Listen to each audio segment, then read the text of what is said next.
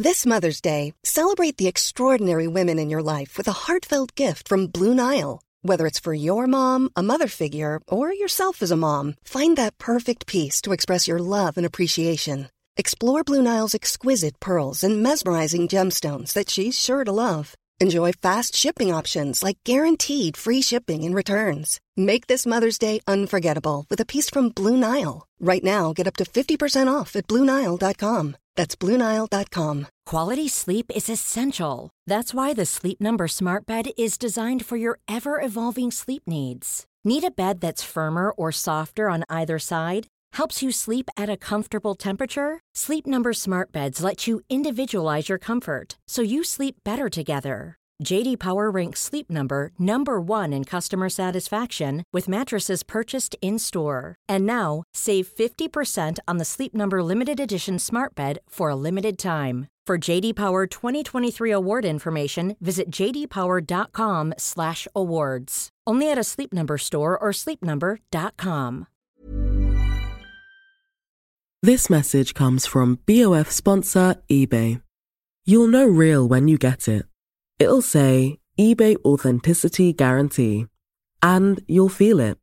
Maybe it's a head-turning handbag, a watch that says it all, jewelry that makes you feel like the gem, or sneakers and streetwear so fresh every step feels fly. When it comes to style and luxury, eBay gets it. They're making sure the things you love are checked by experts. And not just any experts, specialized experts. Real people who love this stuff, with real, hands-on authentication experience. So when you see that shiny blue checkmark that says Authenticity Guarantee, shop with confidence. Every inch, stitch, sole, and logo is verified authentic through a detailed inspection. That's how you know that eBay's got your back. Because when you finally step into those sneakers, put on that watch, get your real gold glow up, swing that handbag over your shoulder, or step out in that streetwear, you'll realize that feeling is unlike any other. With eBay Authenticity Guarantee, you can trust that feeling of real is always in reach. Ensure your next purchase is the real deal. Visit ebay.com for terms. This momentum for change cannot be diverted. It cannot be still. It must roll on. And I think fashion has to be part of that. What do you make of this digital fashion week that's just happened? And how long do you think that has real legs? We're taken out of the actual physical experience of the fashion show, but we're given this other, not physical, but human insight into why these people do what they do and how they do what they do. And I found that quite moving in a funny way. I thought it was quite emotional. Hi, this is Imran Amed, founder and CEO of the Business of Fashion, and welcome to the BOF podcast. Each season after Fashion Month, I sit down with Tim Blanks and we hash out what we've learned, what we've observed, and what we've taken away from the latest season of fashion shows. Of course, this season was completely different, but it was still worth having a catch up with Tim to explore where fashion goes from here. Here's Tim Blanks, Inside Fashion.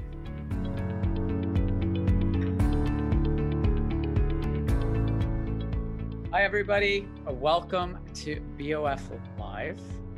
I'm here with Tim Blanks, our editor at large. And, usually around this time of year, Tim and I have spent several weeks on end in the back of a car navigating Fashion Week. And so we thought, well, we can't do that this year, but Tim and I have still been keeping in touch, of course. And we usually record a podcast conversation just reflecting on the fashion season that was. And so we thought, well, there's still a lot to talk about. So I asked Tim to join me. Welcome, Tim. Hi, Imran. How are you doing? Good.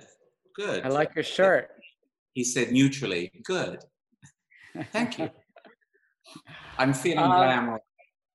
You're feeling glamour. Glam rock. Glam rock. Okay. Well, there is a difference. I'm not capable of glamour, but I am capable of glam rock. So. Well, our conversation today is called "Where Does Fashion Go From Here?" And, I know it's something that's been on your mind a lot. It's certainly been on my mind. But before we dive into that specifically, we're, I guess, 4 and a bit months into lockdown now, or limited. Well, I date the transitional moment. I came back from Paris on March the 3rd. Yeah. And I figure that March the 3rd was the day that you could feel the storm clouds had kind of well and truly gathered over fashion. So I kind of date everything from March the 3rd. I think the last time that we saw anybody actually in our flat was March the 7th or 9th.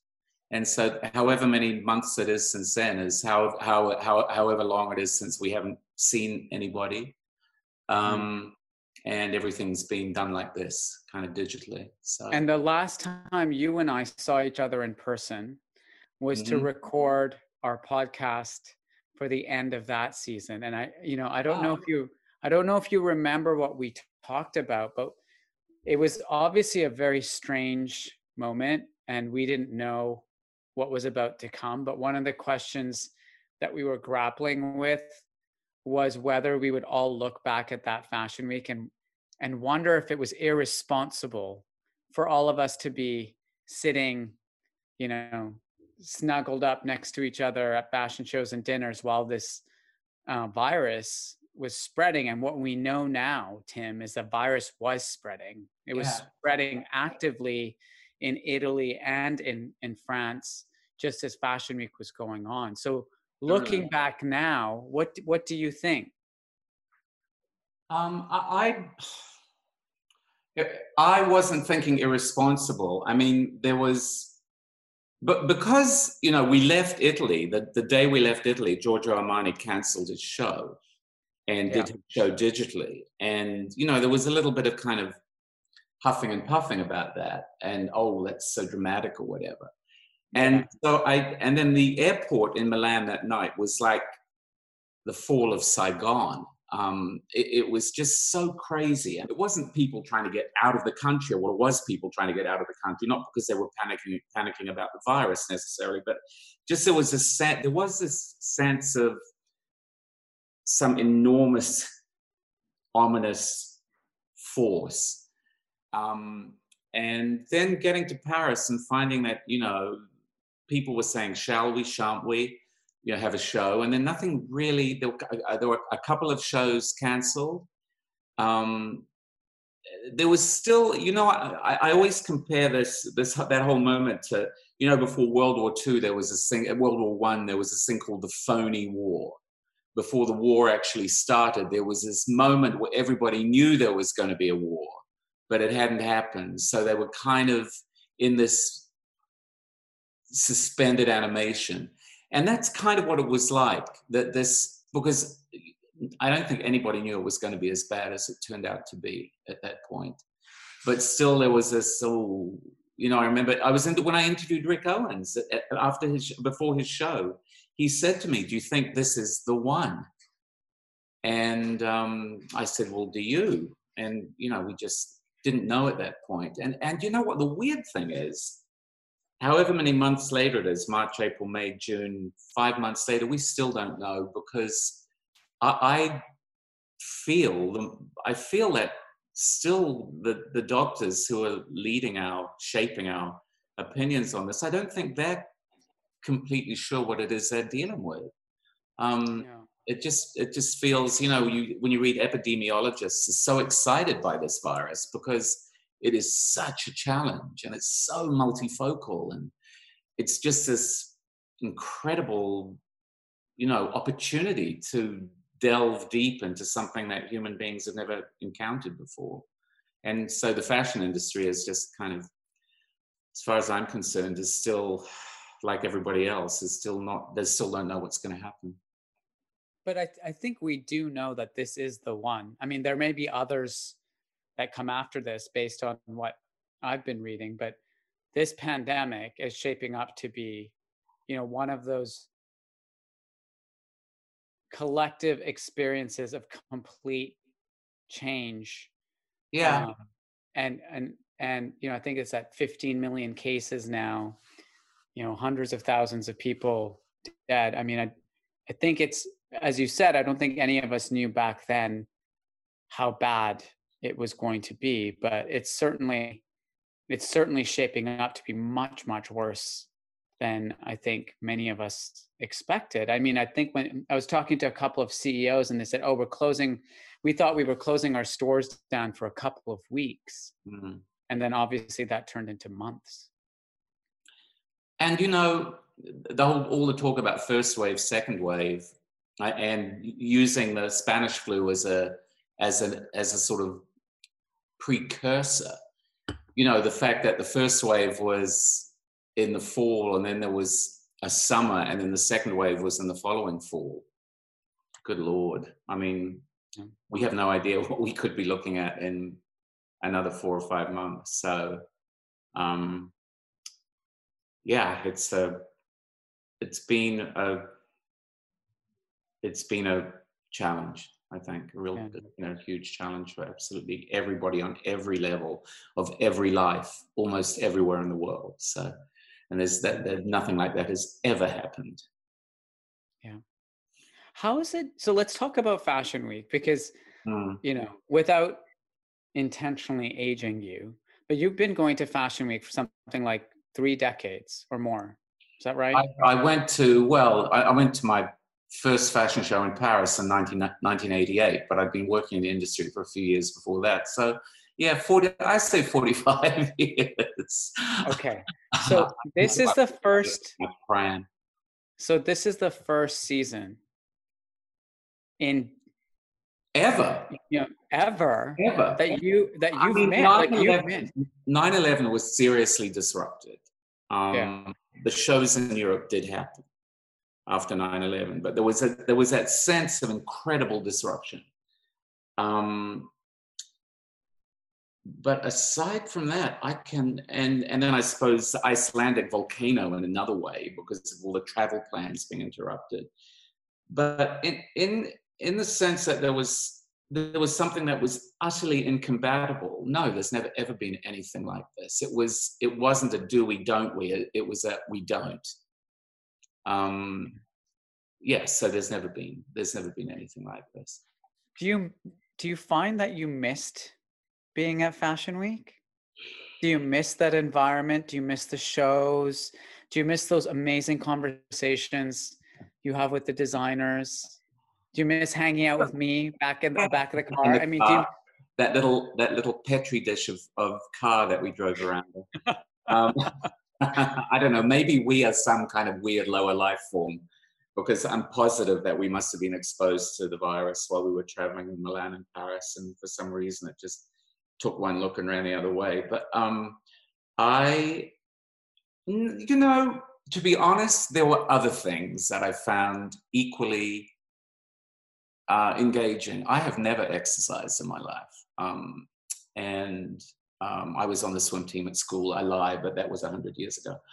I started walking furiously through the world, like soaking in the chirping birds and the clear blue skies. We had that amazing weather. It was like nature was saying, "Oh, you're off my back. I'm gonna enjoy myself." And we had that amazing weather, and it was so good to be out and doing things and doing things I don't usually do. And I got really hooked on Top Chef on television, the American Top Chef. I'm up to series 11. Tom Colicchio is my new hero. Did you watch all of them? I watched every single. I'm in series 11, and I think there's 6 more. Wow! Oh, it's so good. It's so reassuring to know that there's a big lump of Top Chef I haven't seen. I mean, this is the mind. The time became so elastic that your mind settles into these kind of reassuring banalities. And so when the show time rolled around, and I was thinking, today I would be at. Today I thought a little bit. Today I would be at. Today I would be going here. Today I would be. No, I didn't miss it. I mean, it wasn't like I wasn't, like I said, it wasn't like I wasn't in touch with people. And this communication I found quite interesting. Meaning Zoom. Zoom and talking to people. Yeah, because it was sort of controllable. And I've had some good conversations. Yeah.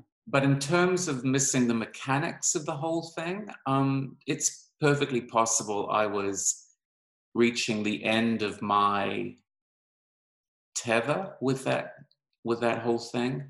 I've been unflaggingly enthusiastic about going to fashion shows for longer than most of the people I go to fashion shows have been alive. I go to fashion shows where they've been alive. And lately I just found there was something, you know, the whole industry was questioning its reason for existence. Before this happened, you know, and there were so many people in so many other industries saying what this did was speed up something that was already happening. What would have taken 5 years took 5 months. And I kind of agree with that, that if you were asking yourself any questions about what it was you were doing with your life, suddenly you needed answers that you'd been putting off for a long time. Yeah. It's a very, very long answer to your question, but that's what I do. I answer quick questions with long answers. So. That's fine. I have a tendency to do the same thing. And this is a discursive chat. So there's no end point. I feel the same way, Tim. For reasons I won't get into, I mean, I've had to go back through my calendar back to 2013 and track where I've been every day for the last 7 years. And I looked at my schedule, and so much of my life was consumed by Fashion Week. And it just made me wonder, like, is this really the best use of my time? Is this the way I want to invest, you know, that most precious resource we have, which is time? And Yes. you know, I've had some amazing moments, experiences during Fashion Week, so I don't want to kind of diminish those at all. But in terms of the way, you know, spending 3 or 4 months of our lives every year doing that circuit, it's I feel a bit of a weight off my shoulders, if I'm honest, you know? And I know that sounds terrible because I love this industry, and, you know, I've seen some incredible things, but I also felt strangely liberated by the lockdown. I feel it made my mind up for me, perhaps, you know, which I quite like. I'm very lazy, so I like, I'll put myself in a situation where the situation resolves the question that I might be asking myself. The other thing that when you mention time, how much time people talk about going to the shows in Paris or Milan or whatever, but going to the shows, you have a 20-minute show or a 15-minute show with a sort of 90-minute block around it, or maybe even more sometimes. A lot of, if I wouldn't even care to sit down and work out how much time I've sat waiting. I know. In the 35 or more years I've been going to fashion shows, how many of those days have been filled with waiting? I'm a very, very patient person. Patience is truly a virtue. It's definitely helps you deal with the ludicrous situation that everybody's finding themselves in politically. But really, I think my patience started to be tried in the last little while. And last season, even though all the time, like you say, there are these moments that are so elevated, and you just are you're so entranced by what other people are capable of. And I've always said this about fashion. I've always said this about the fact that people say you're a critic. Well, I'm not really a critic because, you know, I'm in awe of the things that other people are capable of. And even if they're not, you know, good or whatever, there's still somebody expended a lot of time and creativity doing something that I can't do. So I found that was a kind of very inspiring thing over the years. And there's always wonderful things. I mean, fashion has this magic that it's like a vortex that just sucks all this other stuff into it. Music and art and movies and television and opera and ballet and color and blackness and gloom and joy, and it just sucks everything in. More than any, I've worked in almost every single creative field that human, because I've been doing other things for a long time before I was in fashion.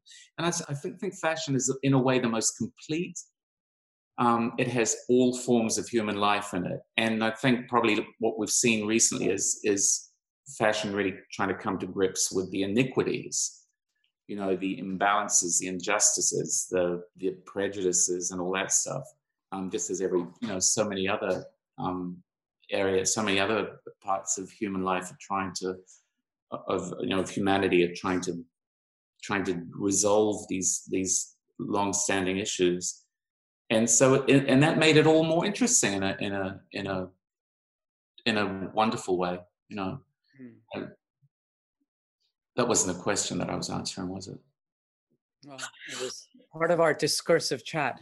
So in light of the kind of acceleration or illumination that this period has given to you about your opinion on Fashion Week, and added on top of that, the discussion that you and I have been having, and the series you've been writing about some of your top fashion shows of all time, those amazing experiences that are like logged in your incredible brain. What do you make of this digital Fashion Week thingamajiggy that's just happened, and how long do you think that thing has real legs? That was phase one.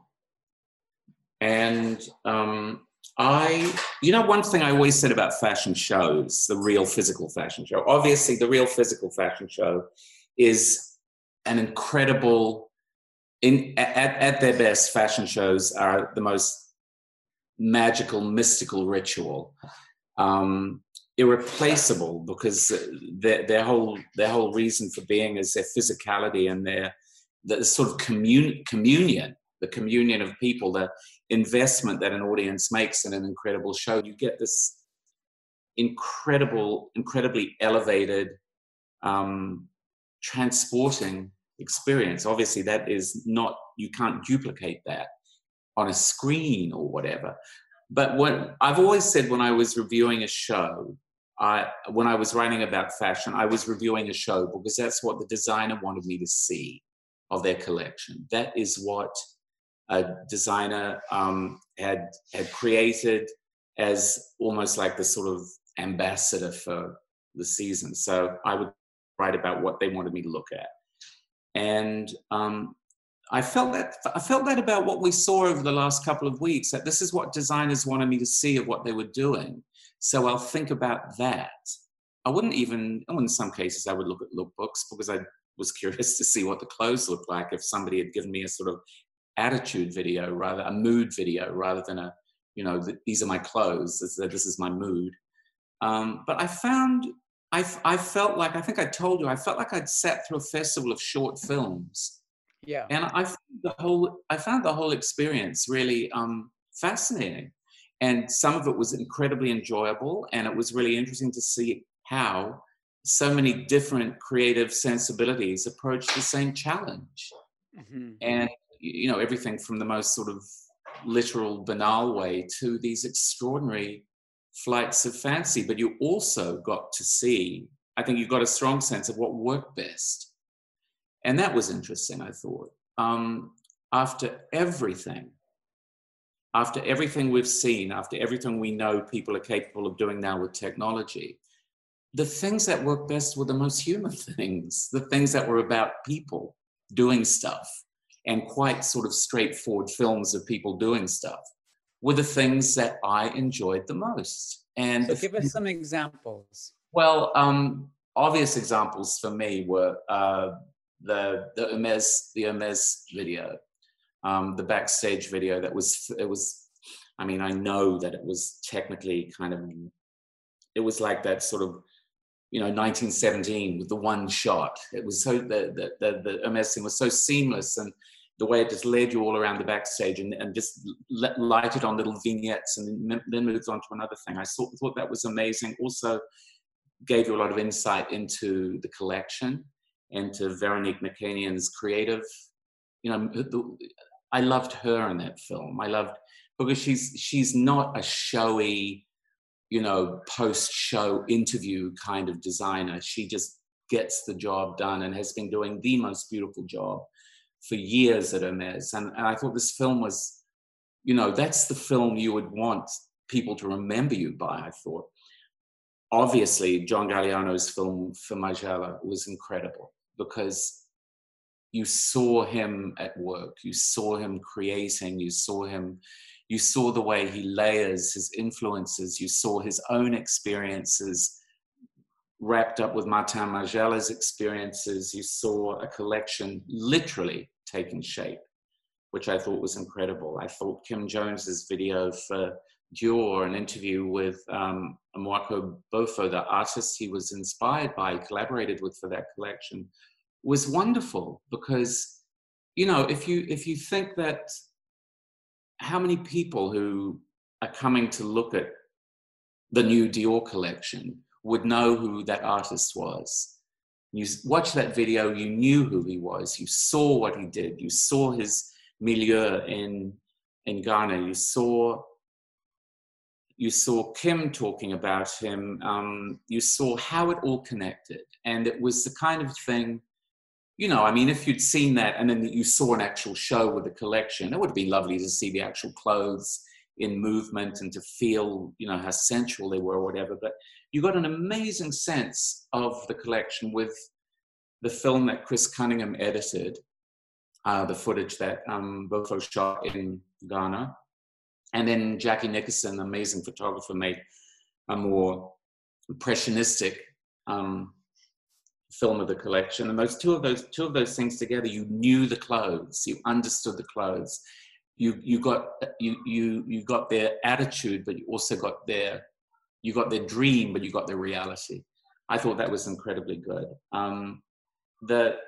These things that gave you a glimpse, and then Alessandro Sartori on Friday doing his Xenia film for the 110th anniversary. Xenia was planning to do a huge show, physical show in Treviro, where the Xenia mills were built 110 years ago. And obviously that was impossible. So he decided to show you something you would never have been able to see otherwise, which was this 3.3 kilometer catwalk, which has to end up in the Guinness Book of Records as the longest catwalk ever. It wasn't really, it was a 3.3 kilometer trek that the models made, combining digital and physical, through the forest, the Xenia forest. There actually is a Xenia forest, which is, fabulous. I wanted a wolf to jump out and grab a model as they walked past, or a deer to run through or something, because apparently there are lots of wolves in those woods. And then they walked into the mill, they walked through the archives, the actual mill, the weavery, the looms, and then up on the roof where they sort of ended with a sort of more traditional kind of walkout where you could see them. And then Alessandro was waiting for them to talk about the clothes.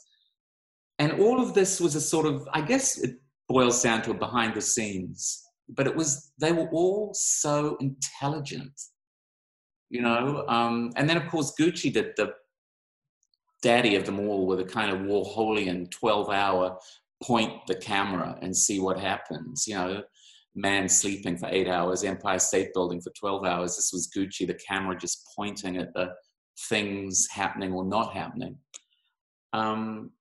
And it was all, maybe it was novelty, but it was all of that. Those things I found enthralling. And then there were the other films that I loved, which you could ask me about if you want me to talk about them. But they were the things that I would go back. You could watch again, and just there was a lot to take in. And I thought that was really reassuring in a funny way, that we're taken out of the actual physical experience of the fashion show, but we're given this other, not physical, but human insight into why these people do what they do and how they do what they do. I found that quite moving in a funny way. I thought it was quite emotional.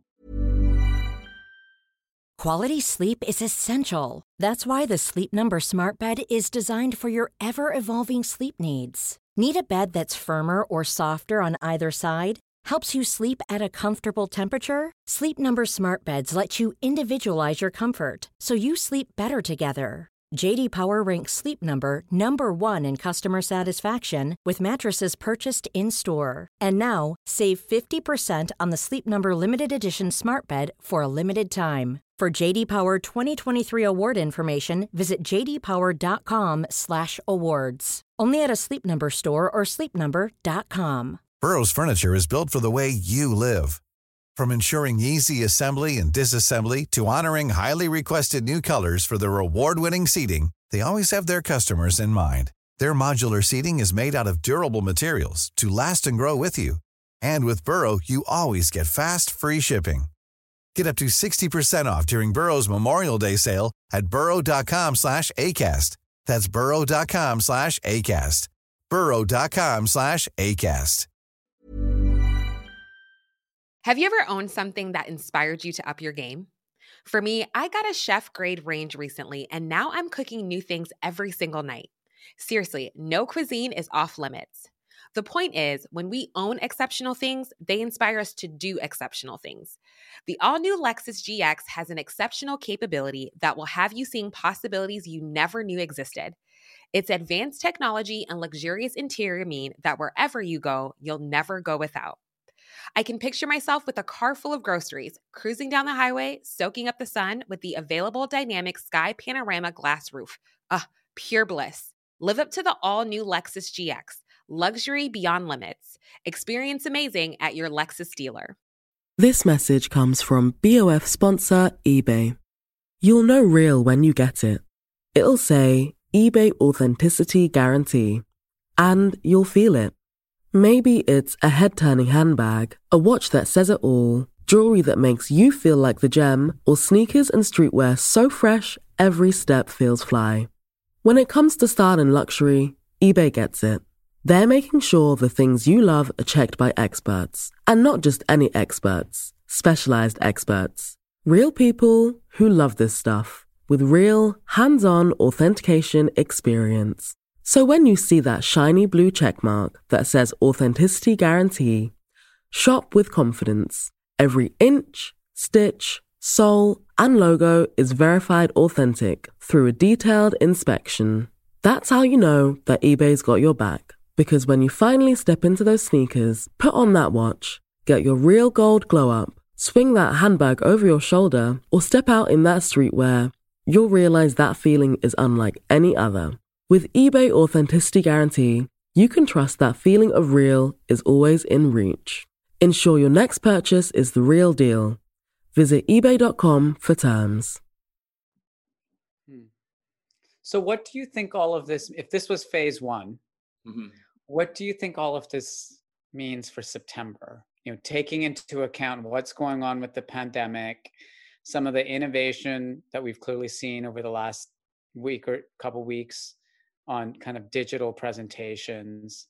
And I think some people's deep desire and some big groups and brands plans to say like the show must go on. I mean, what's your prognosis for what happens now?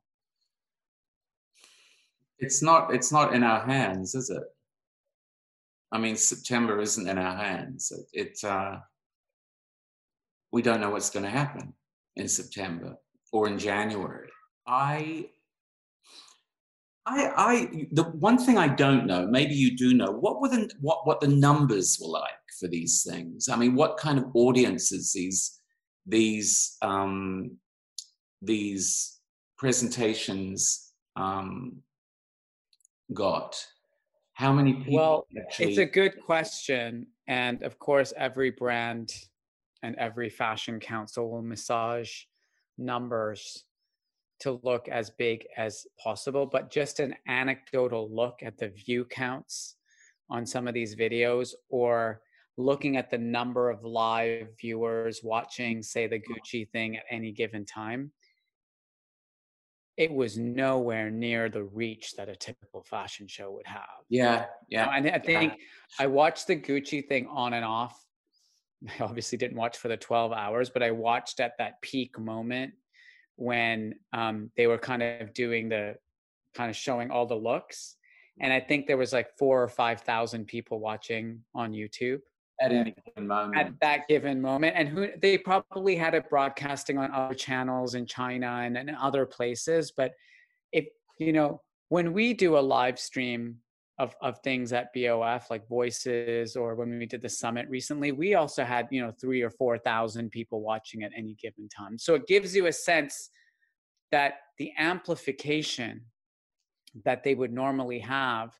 And I think if you saw the press coverage that came after, I mean, some people were telling me, you know, Fashion Week coverage used to get 6 pages in like Le Figaro in Paris, and now it was reduced to 1 page. So the kind of overall reach, I think we'll have to wait to see what those massaged numbers looks like that we get back from some of the brands. But it's a question I posed to our editorial team today to say, like, let's go look at some of the numbers and see what the marketing value or earned media value is of some of this stuff. Because I suspect you're right that it's, or at least I think you were implying that perhaps it didn't reach as big an audience. Well, you know, like the Fédération in Paris, for example, they had that schedule, they had that calendar, and it was very easy to click on just scroll down a day and watch every post, watch every video, whatever.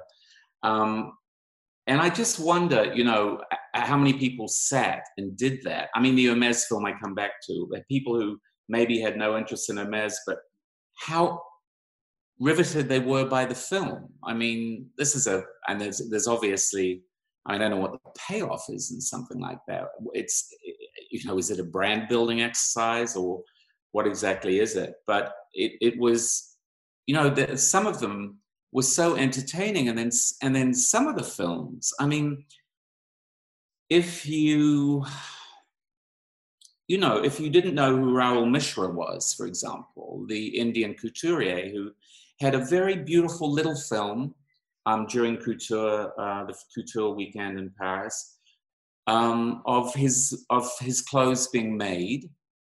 And I found that was it when I talk about the behind the scenes thing. And another thing that I was drawn by, and I consider myself a pretty basic kind of person in this. I really like watching stuff being made. And, you know, Dior Couture had this film, Matteo Garrone, who's an amazing film director. But he made this, you know,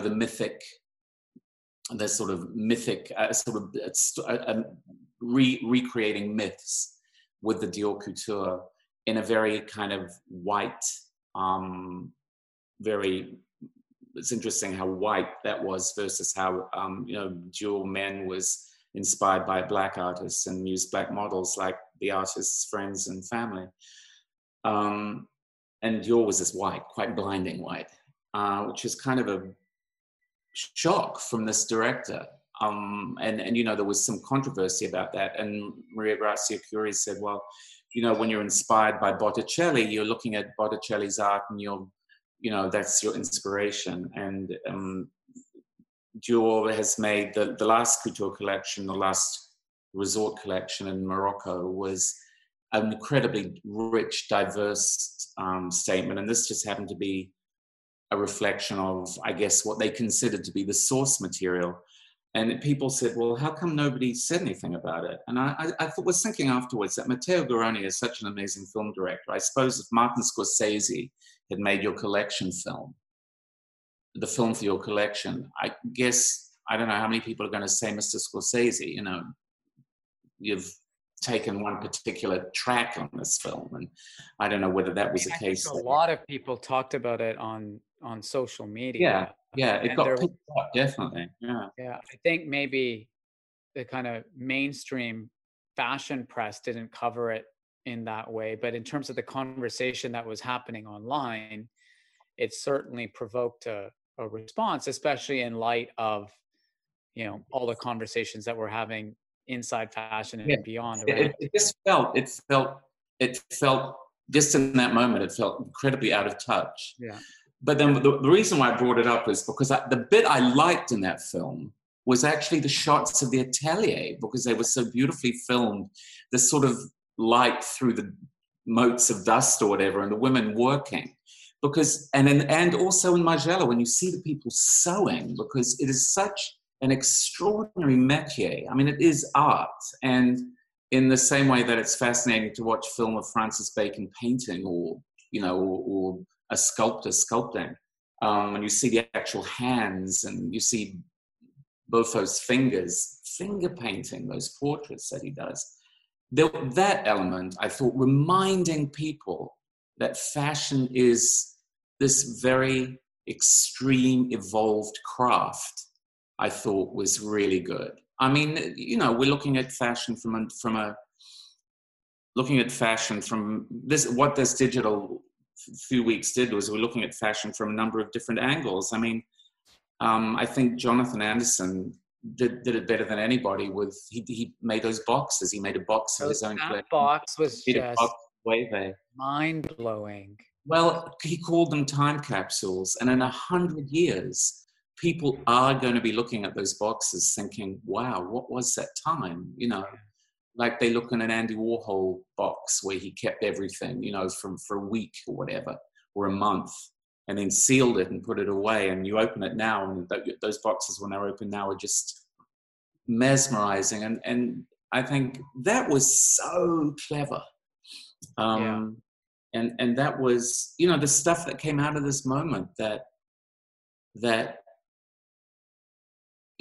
talked about Raoul because I love that, but Mihara Yasuhiro, from the Japanese, by the way, aced these digital fashion weeks. I think every Japanese designer made something that was so good.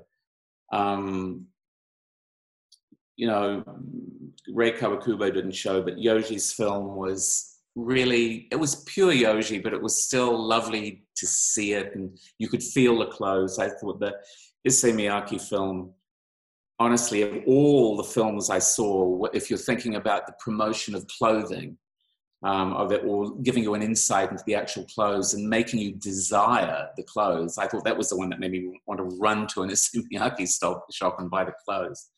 Not that I need much incentive to do that anyway. But the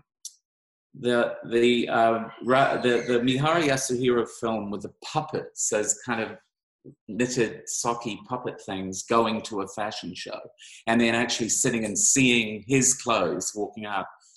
And it was quite long, but it was so poignant. And for some reason, it just ends in the darkness of the puppets, kind of without the human animators. The puppets just kind of slumped in darkness. And I thought, whoa, metaphor.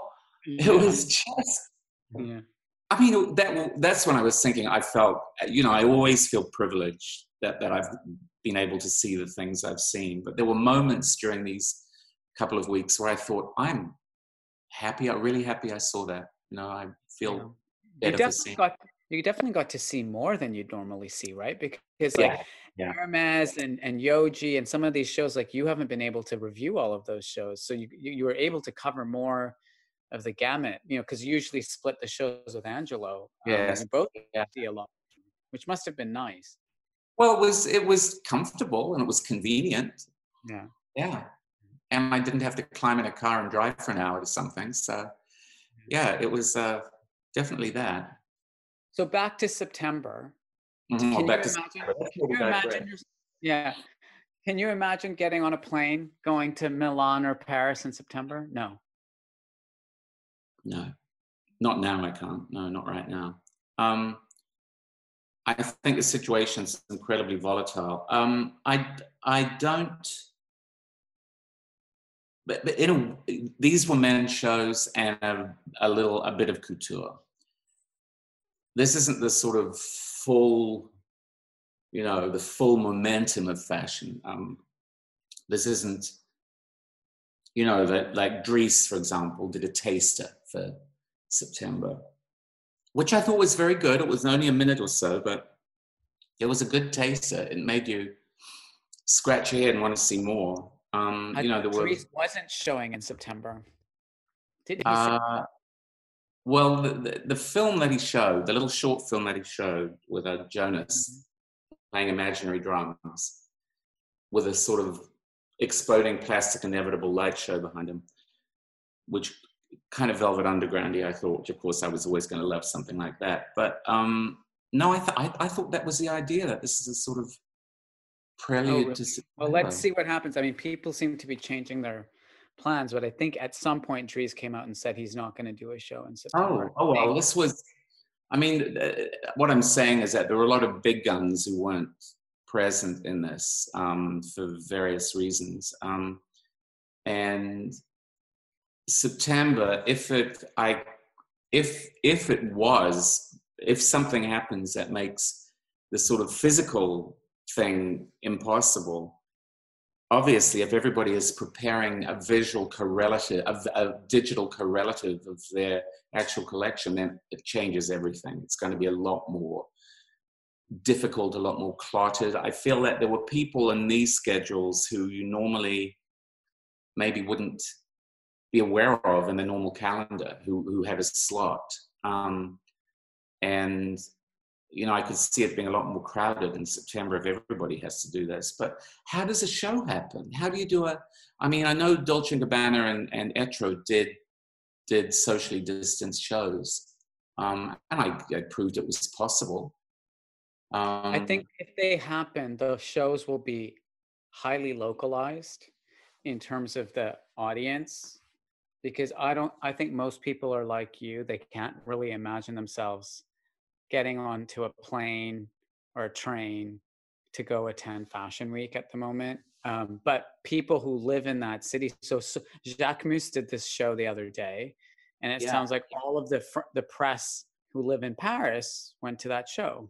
And so maybe that's what happens in September if the shows do indeed go on. I guess if in the worst case scenario, if there's a second set of lockdowns and things become much more strict, then that won't be possible. But right now it looks like, you know, localized audience shows then broadcast digitally, and with this other element added to it for online engagement, that seems to be, at least I think, what's possible right now. Well, and then who? It all comes back to that question that we've been knocking around in the initiative, the Rewiring Fashion Initiative. It is who are fashion shows for, ultimately. And I thought it was interesting reading what buyers had to say about the digital experience, and how that was surprisingly positive. I thought a lot of what I read, people weren't, I mean, obviously, you know, people saying we love to touch the clothes. We love to, you know, it's so important for us to be with our teams and talk about things when we're looking at stuff. But I thought on the whole, they were pretty positive. I mean, Prada definitely seems to have struck a very, very major chord with what Miuccia did with that collection, you know, where she said she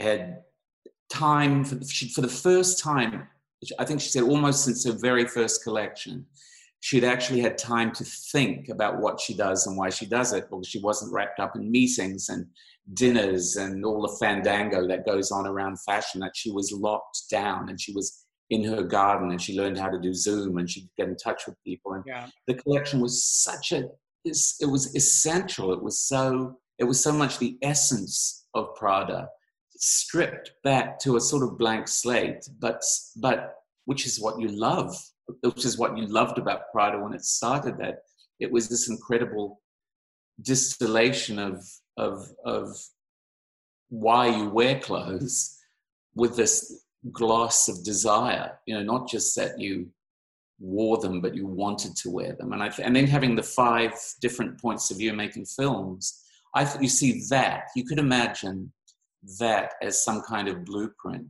for inspiring people to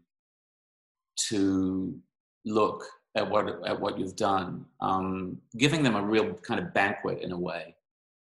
different points. But those 5 artists, or 5 the photographers, the filmmakers, and artists were kind of like the audience, 5 points of view in an audience, you know.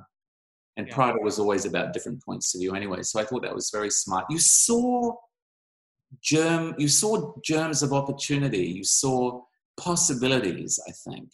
You saw that if this did go on, if fashion lived like this for the next couple of years, although Oxford did come up with that vaccine today, didn't they? They're being that news broke like an hour or so ago. Yeah. And officially, it's showing promise. So let's see. I think there's still some more trials. Yeah. I mean, everyone says the vaccine, if and when one is discovered and it works, that really unlocks everything, literally.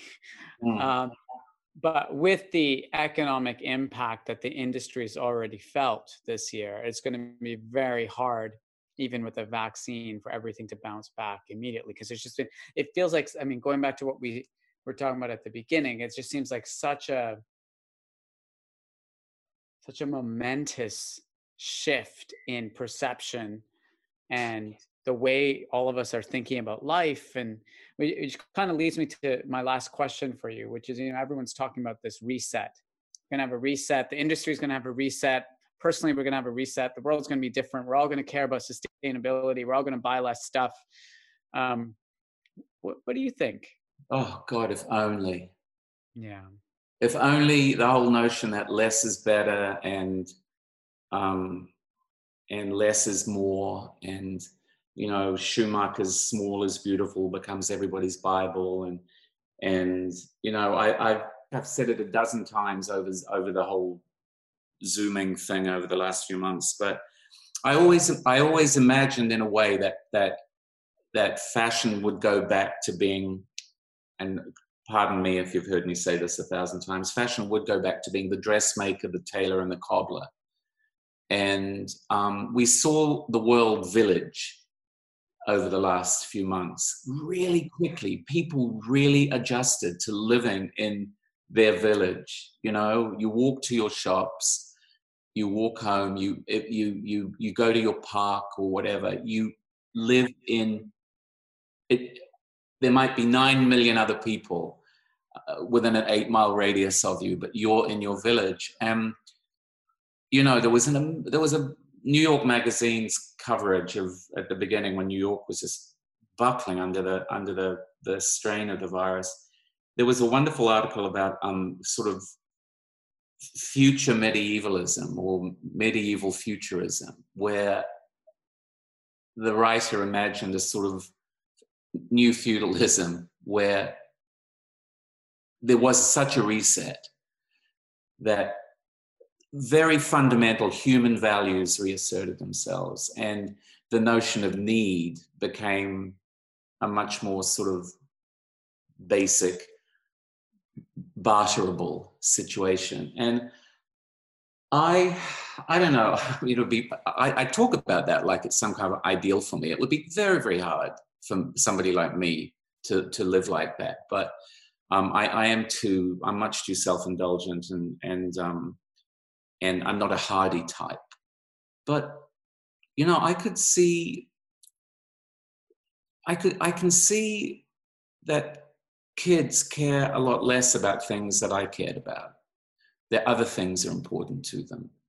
And I think, you know, certain things come naturally to each generation. And the things that came naturally to me don't seem particularly important to people, to other people, and the things that come naturally to them seem completely impenetrable to me. Like what? Oh, you know, you can't make me say that on Zoom. No, I just, creature comforts mean something different to me. I've had my living under a bridge years, you know, I've had those. I've had that. I've lived those years where the things that were important to me weren't things like my well-being and where I was going to sleep and all that sort of stuff. You know, it would be I'm not saying unseemly, but it wouldn't be a good look for me to go back to living. I used to live in a squat that had no electricity or hot water, or, but you just did it. You didn't even ask. So I lived with, people who, if they were casting Lord of Orcs, I was living with sort of people who were going to audition for the role of orcs. It didn't matter. It was just, you're young and there were other things that were important. I feel that happening now. I love the protests. I love the sense that there's revolution in the air, because it's so essential. It's critical. This momentum for change cannot be diverted. It cannot be stilled. And it must roll on. And I think fashion has to be part of that. And fashion, obviously, the way fashion was confronted by the situation of being confronted by, there's such a yen to make things the way they were. Please make everything right. Please turn the clock back to the way it was. It wasn't good. It wasn't good for people. It wasn't good for designers. It wasn't good for retailers. It wasn't good for anybody who was working in fashion. And we have that's what the reset is. We have an opportunity to make it good, maybe. You want to be part of the solution, not the problem. So, and that's the reset, being part of the solution, not the problem. Yeah. Did that make any sense whatsoever? It did. It did, because it gets to this kind of wider question around, what it all means in the end. Thank you, Tim, for our chat. It's not the same as our old chats, because we got to do them in person, but I'm glad we got a chance to. Yeah, but and we could do catch-ups. It doesn't have to be after shows, because presumably there'll be things to sort of talk about as this situation evolves. I mean, it really is. It's so interesting that nobody knows. There is no one person you can look to who can tell you with any confidence that they're sure that this or that is going to happen next. And I don't think there's ever been a moment where the human race was so utterly rudderless. We have no pilot. We have Anthony Fauci, and we have people like that, but they don't know. And they know more than the rest of us, but nobody's really listening to them. None of the leaders are listening to them. But we are, and we're listening to them. And what we hear them saying is that, yes, they know a lot, but they can't tell you this is going to happen next. And so fashion, when we say what's going to happen in September, we can say what we would like to happen, but we can't say with any certainty that it's going to. Whereas last September, we could say, on September the 20th, we are going to be sitting at a Dries Van Noten show. Or September the 21st, we're going to be at a Rick Owens show or whatever. And we can't say that. We can't. I don't know. There's something I kind of like about that, because it's it reminds you that you are an animal, exactly. And that the human race is actually we are part of the animal kingdom, and you're wearing an appropriate shirt. We had lost touch with that. That we are part of the grand continuum of nature, and animals don't know what they're doing on September the 20th, unless they're doing some kind of mass migration somewhere and it's programmed into their genes. But no, we need to get back in touch with all of that. Yeah. Well, yeah, let's do another one of these chats again soon, Tim, because it's you're okay. All right. Thank you so much. And thanks to all of you for joining us. This is Imran Amed, founder and CEO of Business of Fashion. Thank you, everybody.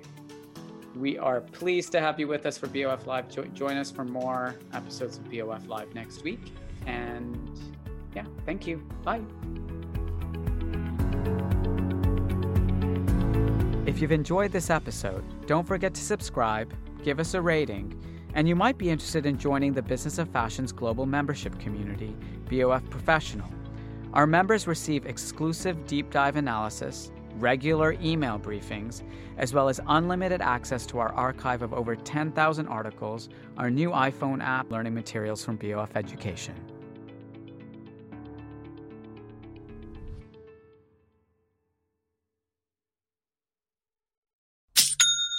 You know that's the sound of another sale on your online Shopify store. But did you know Shopify powers selling in person, too? That's right. Shopify is the sound of selling everywhere. Online, in-store, on social media, and beyond. Shopify POS is your command center for your retail store. From accepting payments to managing inventory, Shopify has everything you need to sell in person. With Shopify, you get a powerhouse selling partner that effortlessly unites your in-person and online sales into one source of truth. Track every sale across your business in one place and know exactly what's in stock. Shopify helps you drive store traffic with plug-and-play tools built for marketing campaigns, from TikTok to Instagram and beyond. Plus, Shopify's award-winning 24/7 help is there to support your success every step of the way. Do retail right with Shopify. Sign up for a $1 per month trial period at shopify.com/BOF, all lowercase. Go to shopify.com/BOF to take your retail business to the next level today. Shopify.com/BOF. Have you ever owned something that inspired you to up your game? For me, I got a chef-grade range recently, and now I'm cooking new things every single night. Seriously, no cuisine is off limits. The point is, when we own exceptional things, they inspire us to do exceptional things. The all-new Lexus GX has an exceptional capability that will have you seeing possibilities you never knew existed. Its advanced technology and luxurious interior mean that wherever you go, you'll never go without.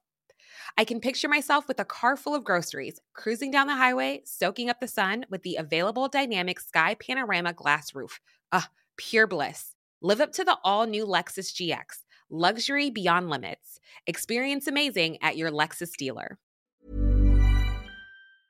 Mom deserves the best, and there's no better place to shop for Mother's Day than Whole Foods Market. They're your destination for unbeatable savings, from premium gifts to show-stopping flowers and irresistible desserts. Start by saving 33% with Prime on all body care and candles. Then get a 15-stem bunch of tulips for just $9.99 each with Prime. Round out Mom's menu with festive rosé, irresistible berry chantilly cake, and more special treats. Come celebrate Mother's Day at Whole Foods Market.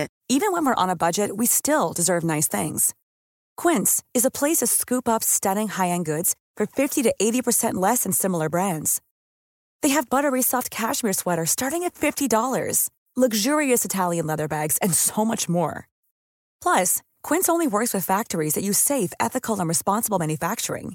Get the high-end goods you'll love without the high price tag with Quince.